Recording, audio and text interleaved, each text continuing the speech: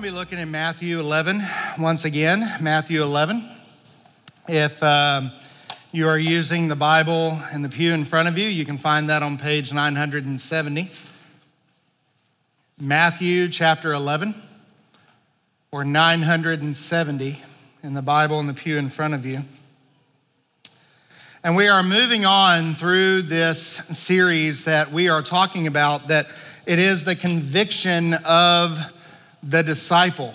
We will see many controversies in these chapters that will culminate in what we call the kingdom parables in chapter 13. And we're going to be coming across them here in a matter of time in a couple of chapters.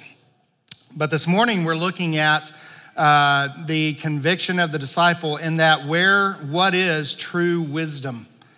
What is true wisdom? And so we're going to look in verses 16 really through 30, but we're only going to make it through verse 24 today. So that's all we're going to read this morning is chapter 11, verses 16 through 24. And the word of the Lord says, "But what shall I compare this generation? It is like children sitting in the marketplaces and calling to their playmates. We played the flute for you, and you did not dance. We sang a dirge, and you did not mourn.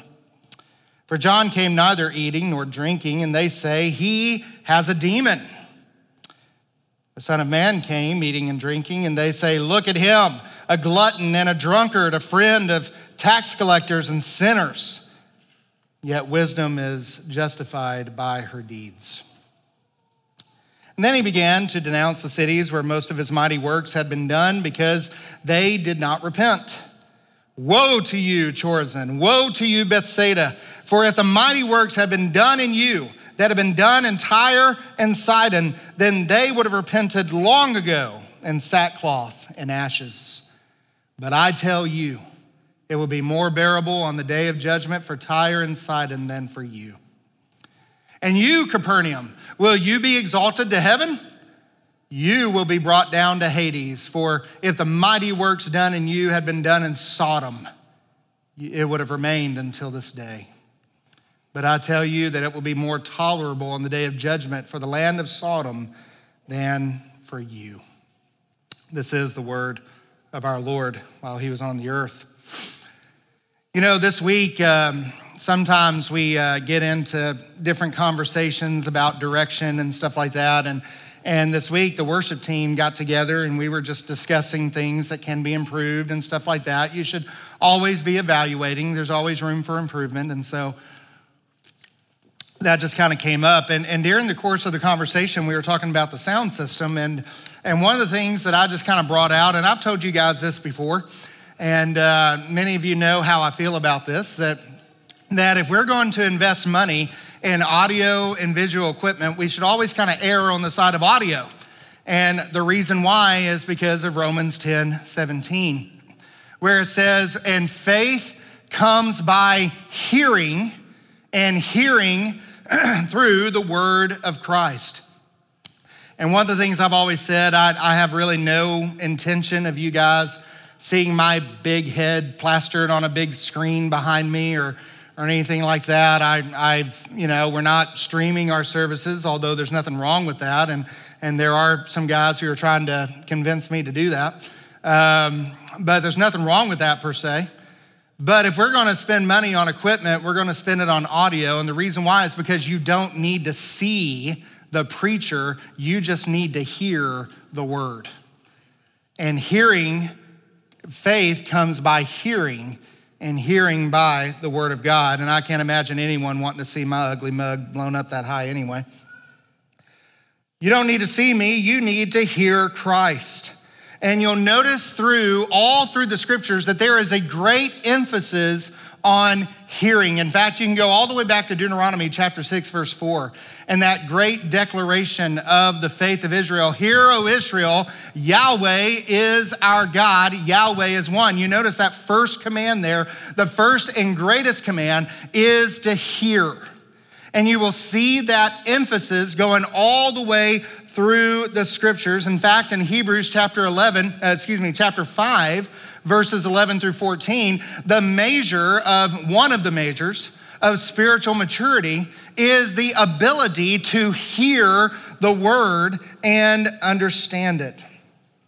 But it's not just talking about physical hearing, not the function of your ear that moves through the different caverns of your ear and beats the eardrum and goes into your brain, and your brain interprets the signals, and then from there you hear and understand what is happening. We're not talking about that physical process. What we're talking about is a spiritual hearing. A spiritual hearing. The older theologians used to refer to it as irresistible hearing. I don't like that term so much because it gives the wrong impression that once you hear, you have absolutely no choice in the matter. I don't necessarily believe that. But what we are talking about is effectual hearing. That once you hear the word, it will be effective in your life. Whether initially for the gospel or whether it is for your sanctification or your continued growth in the scriptures and in your maturity, it is hearing that will have its intended effect upon the soul. And that is the kind of hearing that we're going for. And so in Matthew chapter 11, verses 7 through 15, as he's asking, and we saw this a couple of weeks ago, that the big question of that text is, what have you come to see? Why are you here? Are you here to see a great soft person who's wearing luxurious clothing? Are you here to see someone who is great in mighty works and all of those things? Or are you here to hear a prophet and hear the word of God? And as he brings that passage to a close, you notice in verse 15, Jesus says, "He who has ears to hear, he must hear." Now, that is my translation. That is my translation, that the one who has ears to hear, he must hear. The reason why I bring that out is because that is what we call a third person command. Greek has them, but they are very difficult to translate in English because we really don't have this in English.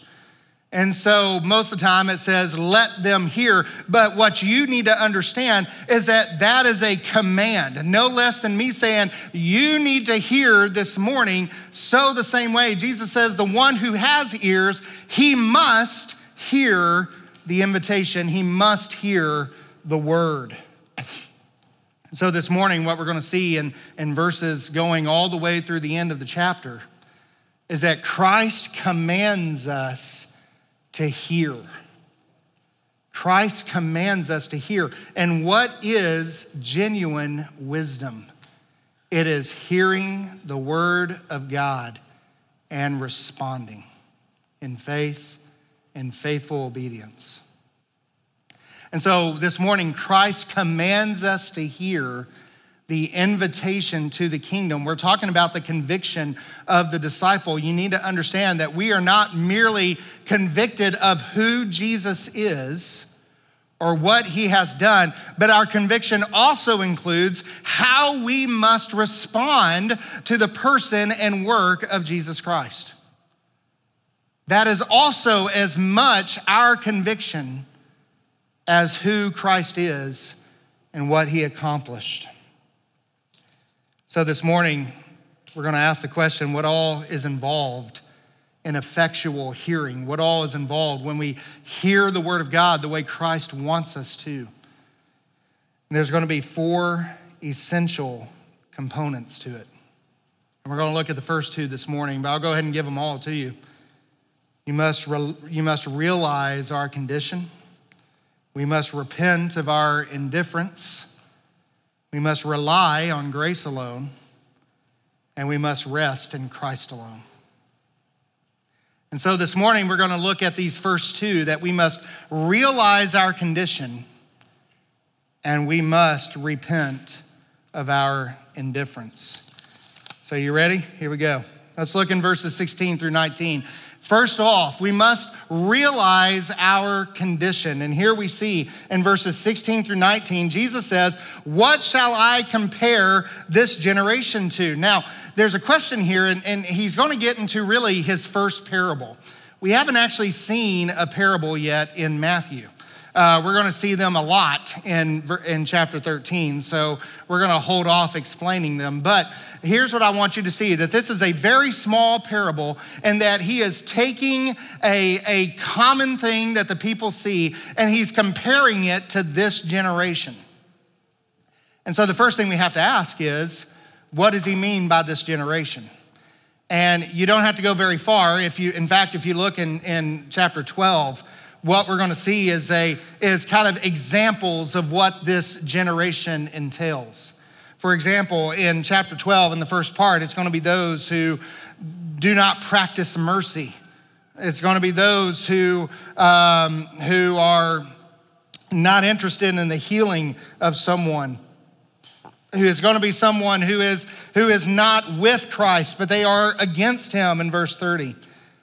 It's going to be someone who commits the unpardonable sin in verses 31 and 34 and 32, and we'll talk about what that means. It's going to be those who demand signs in verses 38. And then finally, you look in verses 43 through 39 through 45, he says, "An evil and adulterous generation seeks for a sign." And you'll see that this word generation comes up again and again and again. And that's how Christ is defining this. This is what this generation is. In fact, he says in verse 45, "Then it goes and bring forth with it 7 other spirits," etc.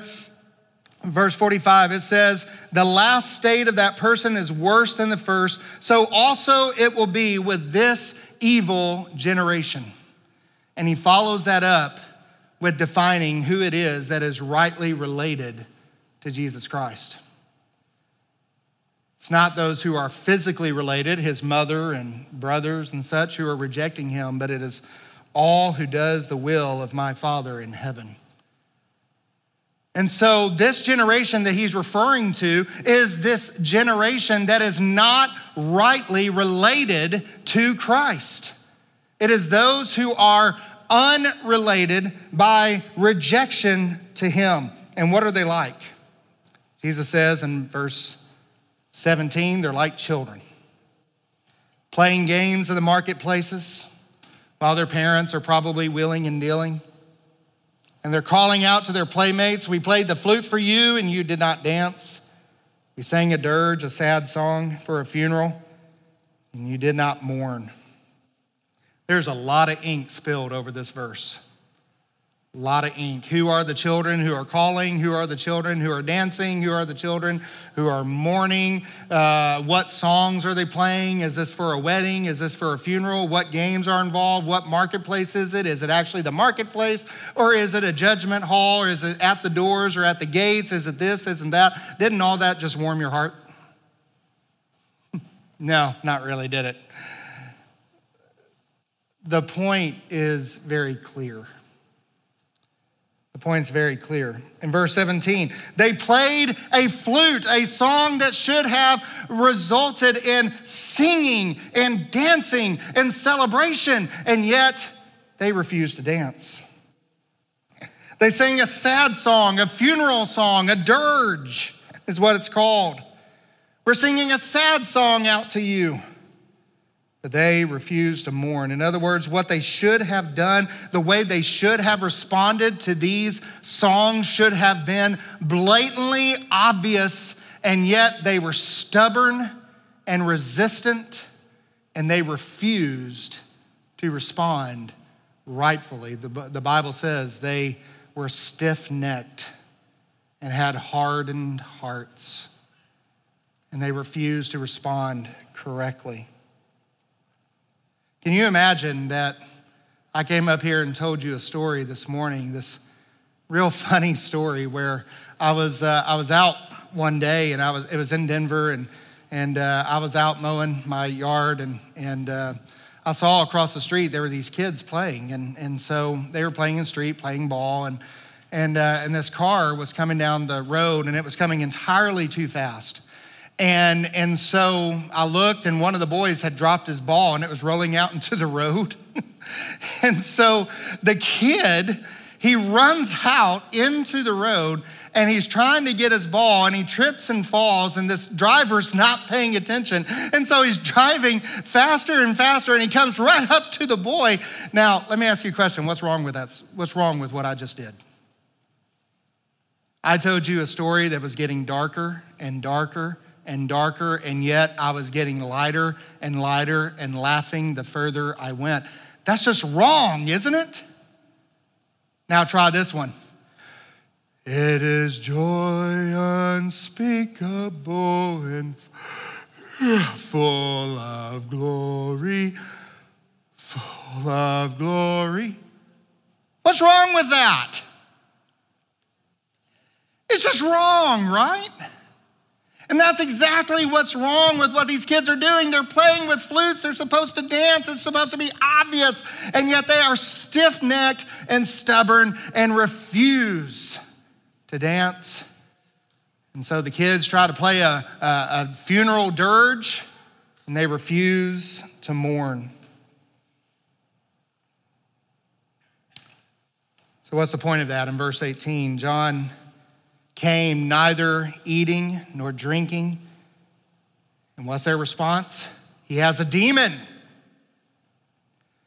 John's ministry was to prepare the nation for the coming of God. He came to them. He preached to them, repent, confess your sins, for the kingdom is coming. Confess your sins, repent, and be baptized for forgiveness of sins. And what is their response?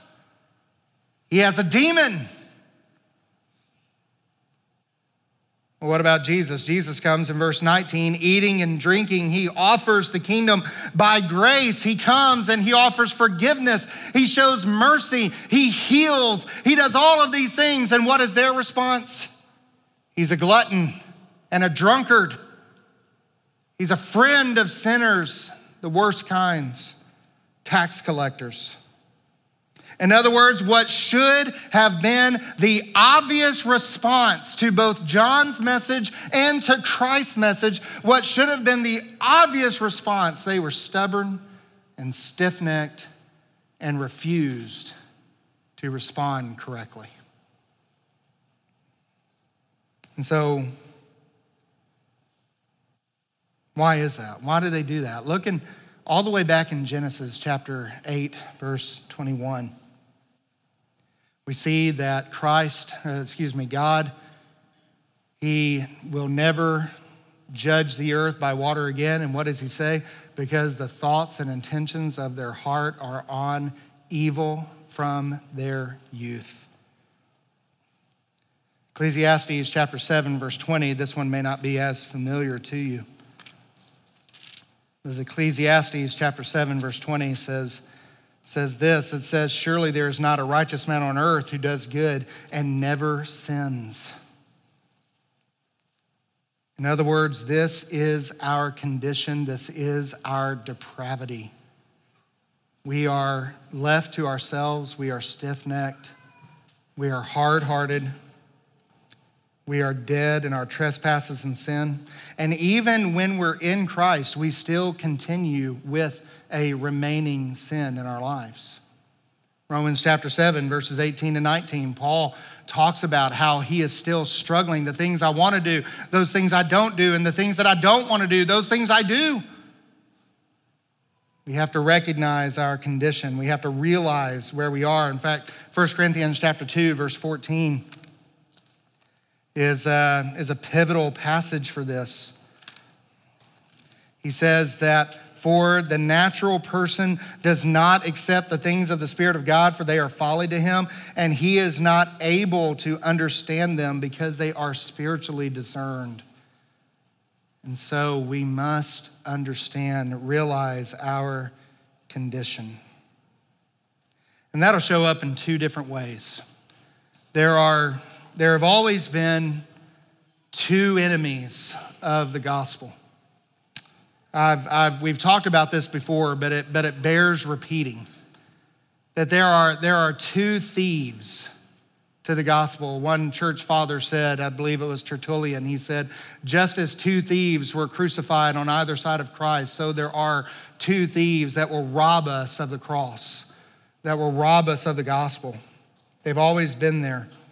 And the first one, you might say, are the open rebellious. These are the pagans. These are the heathen, the ones who do not care about God, do not respond to God, do not have any inclination of his word, and their goal in life is to be seemingly just as corrupt as they can. These are the ones who brag about, who are mighty in drink and all of these other things that the Bible talks about. The woe to them who call evil good and good evil. Their priorities are completely mixed up. They're completely upside down. They do not care about God. They live in open rebellion against every authority in their lives except the ones that serve their purposes. They have no thought of God. They are open sinners, no respect for his word. And boy, those are the sinners we like to go after, aren't they?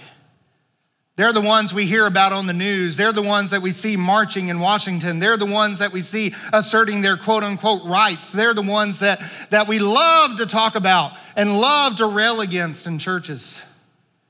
But there's a second enemy on the other side of the gospel. And that is the religious, the moralist, the legalist. They relate to God. They understand, they think they know who God is. They think that they have it all together, but they're relating to him according to their own righteousness. They follow all the rules. You have the prodigal son and the older brother. You have the Pharisee and the tax collector. Our true conviction, let me ask you, which one needed the love and grace of the Father? Was it the prodigal son or the older brother? It was both of them. It was both of them. Which one needed the gospel? Was it the Pharisee or was it the tax collector? Both of them. It was both of them. And beloved, our true conviction is that they are both in need of the gospel. They both stand in need of a Savior. And we see both of them at work here. In verse 18, John came preaching repentance. He came neither eating nor drinking. When we call people to repent of their sins, to confess and turn from their sins, what do? They call us unloving, intolerant, bigots, maniacs. It's fine that you're religious, but man, you take it way too seriously. They call us all of these things. Why? Because they love their sin and they will not turn from it. That's why. But then, in verse 19, we offer grace to sinners. We eat with tax collectors. We go after those who are in the ditches and dredges of society. And what do they do then? We're accused of being soft on sin. We're accused of being too lenient. We're accused of all of these things. Boy, oh, beloved, how legalists hate grace. They hate it. The older brother refused to celebrate. He refused to go in with that younger brother. He wouldn't even call him his younger brother. That son of yours is what he said. How legalism, how moralism hates grace. Absolutely hates it. But beloved, look how Christ ends this in verse 20. In verse 19, he says, yet wisdom is justified by her deeds. In other words, at the end of the day, on the day of judgment, it is neither the heathen nor the moralist who will stand in the judgment, but only those who hear the word of Christ and respond to it by faith. Those are the only ones who will stand in the judgment. Wisdom is justified and will be justified at the end when we stand before Christ by grace alone, through faith alone. And so our conviction is that everyone needs the gospel. Everyone needs, no matter what camp they happen to fall into. And so we need to realize our condition. But secondly, we need to repent of our indifference. We need to repent of our indifference. Look in verse 20 through 24. Verse 20 is kind of a transition. He says, he began to denounce the cities where most of his miracles had been done because they did not repent. The question is, how do we respond to Christ? What is the wise response? What wisdom is justified? What does that look like? And that's what we're going to see in these following verses. And the first thing we see is that Christ is calling out 3 Jewish cities because of their refusal to repent. Refusal to repent. Look what he says in verse 21. He calls out Chorazin and Bethsaida. I don't know if I'm saying Chorazin right, so please do not quote my pronunciation. But he says, woe to you, Chorazin, woe to you, Bethsaida, for if the miracles done in you had been done in Tyre and Sidon, they would have repented long ago in ashes and sackcloth. We don't really know where these cities are. Chorazin, in fact, this is the only place in the New Testament it's mentioned. We know it was a couple of miles north of the Sea of Galilee, maybe a few miles north. Bethsaida is a little better well known. A couple of the disciples came from Bethsaida. We also know that that's the site where Jesus healed some blind men. We also know that it was actually coming to Bethsaida. It was in that area that when Jesus walked on the water for the disciples and the storm, immediately he calmed the storm after getting into the boat with them. They were actually headed toward Bethsaida whenever that happened. They were very familiar with his miracles. They had seen these things. They had watched these things. The word had gotten all around this area. They were very familiar with them, and yet it didn't make a difference. They didn't respond. And so Jesus says to them this old prophetic speech, woe to you. This is a prophetic way of talking. In fact, when you read this, don't just think of it like in the Jesus movies where Jesus is just calmly saying, woe is you, woe is you, woe is you.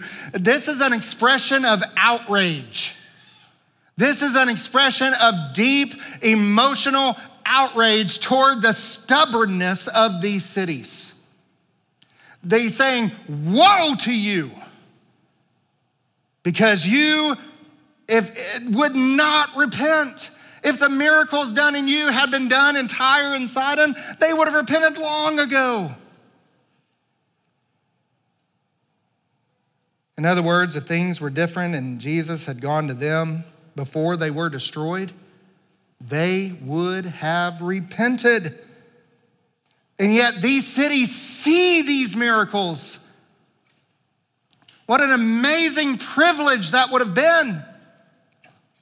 And yet they refuse to respond.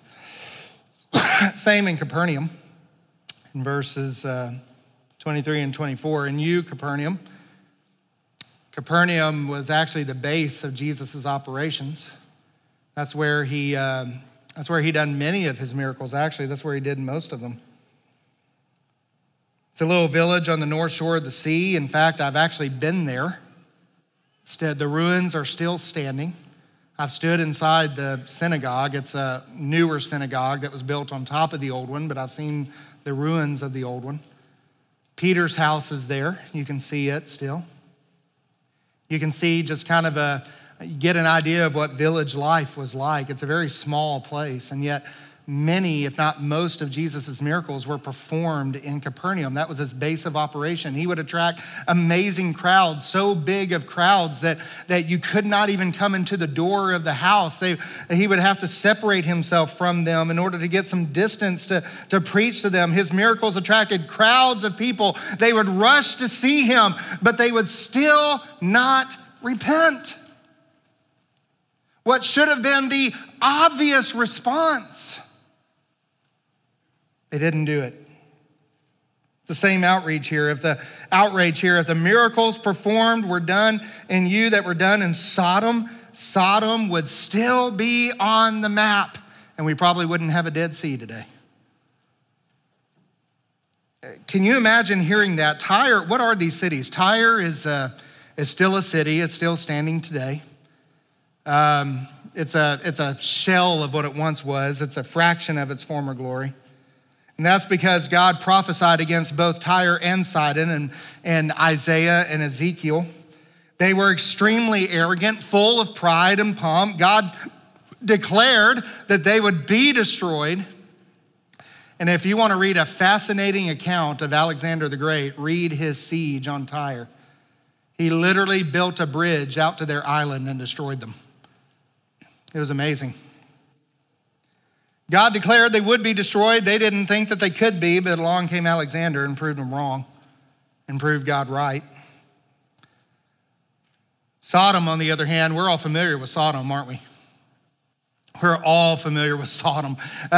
Genesis chapter 19, God was a city that was well known for its wickedness, for its debauchery, for its paganism, for everything of that. This is a city that basked in all of its wickedness. They became, the word Sodom today is practically a word for sin. And this is a city that God destroyed so overwhelmingly, he poured fire down on them from heaven, fire and sulfur, which was called brimstone at the time. And he destroyed them so thoroughly that today most people debate that it even existed. That's how thorough this destruction was. That there is literally no trace of it left on the earth. And yet Jesus shockingly says that if the miracles that were done in Capernaum would have been done in Sodom, Sodom would still be on the map today. And as I said, we probably wouldn't have a Dead Sea. Just an amazing statement. And on both of these cities, both of these comparisons, Jesus says, shockingly, Jesus says that I tell you it will be more tolerable on the day of judgment for these cities than it will be for you. Think about that. Think about how that must have shocked the people that were hearing. These cities that were synonymous with God's judgment. And yet Jesus says, because you refuse, because you saw the miracles, because you hear because you hear me, you see me, you have me, and yet you refuse to repent, on that day, it will be more tolerable for them than it is for you. I don't know about you, but that should send fear in our hearts. That should send. Can you imagine the indifference that it takes to hear and see Christ doing all of these things? What indifference it must be to see all of that and say, yeah, but I've got better things to do. Yeah, but, he's good. Yeah, he's the best thing that's come around so far, but if something else comes around that's a little better, we'll go there. I think often we do the same thing, do we not? In fact, I don't have this on the board. Look in Ezekiel chapter 33. I'll give you a great example of this. Ezekiel 33. We'll wrap up with this. In verse 30, Ezekiel was kind of a street preacher, given lots of strange things to do. And in Ezekiel chapter 33, it says, as for you, son of man, your people who talk together about you by the walls and by the doors of the houses, they say to one another and to their brother, come, hear what the word is that comes from Yahweh. And they come to you as people come, and they sit before you as my people. They hear what you say. but they will not do it. For with lustful talk in their mouths they act, their heart is set on their gain. And watch this. Behold, you are to them like one who sings lustful songs with a beautiful voice and plays well on an instrument, for they hear what you say, but will not do it. Let me ask you a question. Does that remind you of a lot of Christianity today? Does that sound familiar? We go to church for an experience. We go to church to be essentially entertained, to have our ears tickled. And at the end of the day, we do not hear the word. We do not hear what the Lord says. Beloved, is this you? Have you sat in church hearing the gospel over and over and over again? You know the truth, you know the word, but it has not made an impact on your life. It hasn't changed anything. It hasn't become that spiritual life that you need. It merely goes in one ear and out the other. How much accountable will you be who has sat under the gospel and has heard it over and over and over again, and yet you refuse to repent? You refuse to let go of your pride. You refuse to let go of your sin. You refuse to let go of all of those things that are keeping you from eternal life in Jesus Christ. How much more accountable will you be? And how much more tolerable will it be for those who maybe they're the worst of sinners, and yet they didn't have what you have? Every week, you hear the gospel, but you don't respond. Oh, beloved, don't wait another week. Don't wait another month. Don't wait another year. You need to respond to Jesus Christ today. You're not guaranteed tomorrow. How much longer will you test him? How much longer will you doubt his love? How much longer will you put him to the test and tempt him? How much longer will you play with your life? How much longer will you play games with your soul? Come to Christ today.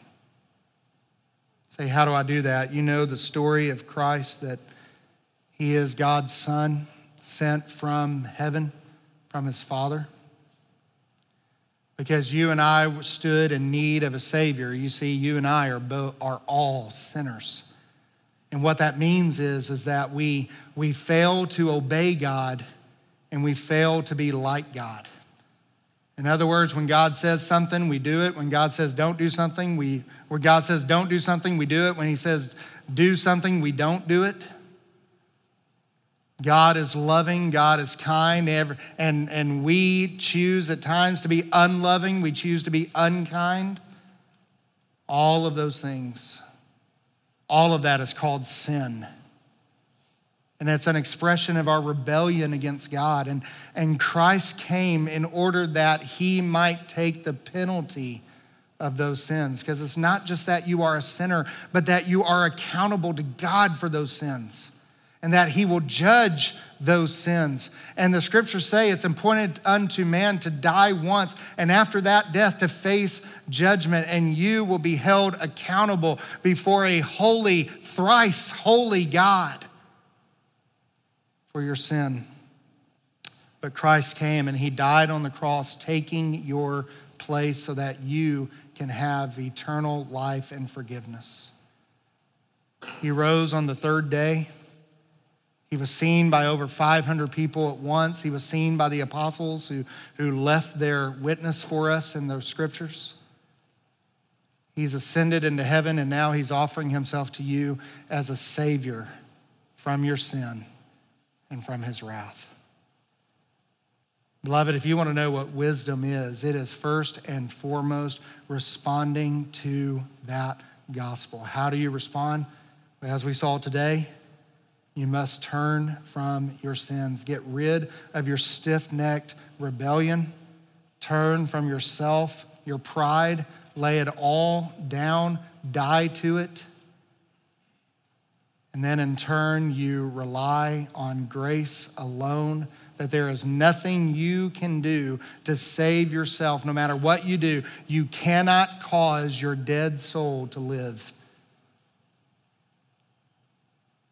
But on the other hand, Christ says, come and rest in me, and I will give you life. I will give it life more abundantly. And if that's here today and that's you, then I beg you to respond.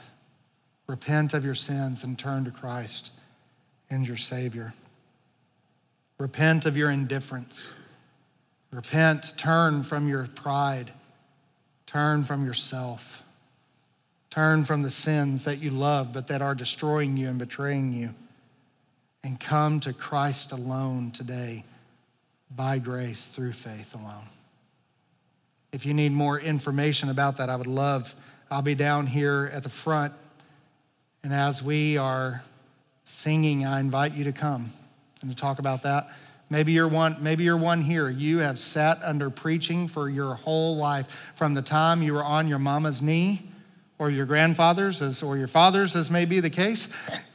From the time you were on your parents' knee to now, for decades, you've sat under the gospel, but you've never responded to it. Beloved, we will not judge you. We will celebrate with you. We don't care where you've been. All we care about is where you're going. And we want to make sure that Christ is in your life. If that's you today, will you respond? Maybe you're here and you're living by the rules, you're living by moralism. You've become an accidental Pharisee, an accidental legalist. Maybe you're here today and you're living as if God doesn't even exist. Don't succumb to the two thieves, but come to Christ on the cross and find salvation for your sins. Father, we thank you for this time together. I thank you for those that are here. And Lord, I pray that if there's one here this morning that needs to respond to your grace, I pray that this would be the morning that you would draw them to yourself. Maybe they're here and they've received the word, but they need to confess their salvation in baptism. Lord, I pray that they would come and arrange for that. Maybe they're here this morning and they need to join a fellowship of believers that will help them mature and grow in their faith, that will be accountable to them and they be accountable to them. Lord, I pray that you would do that. Whatever their need is, Lord, I pray whatever our need is, I pray that you would do business with your people this morning. Let's stand together and let's sing this old hymn, Jesus, I Come.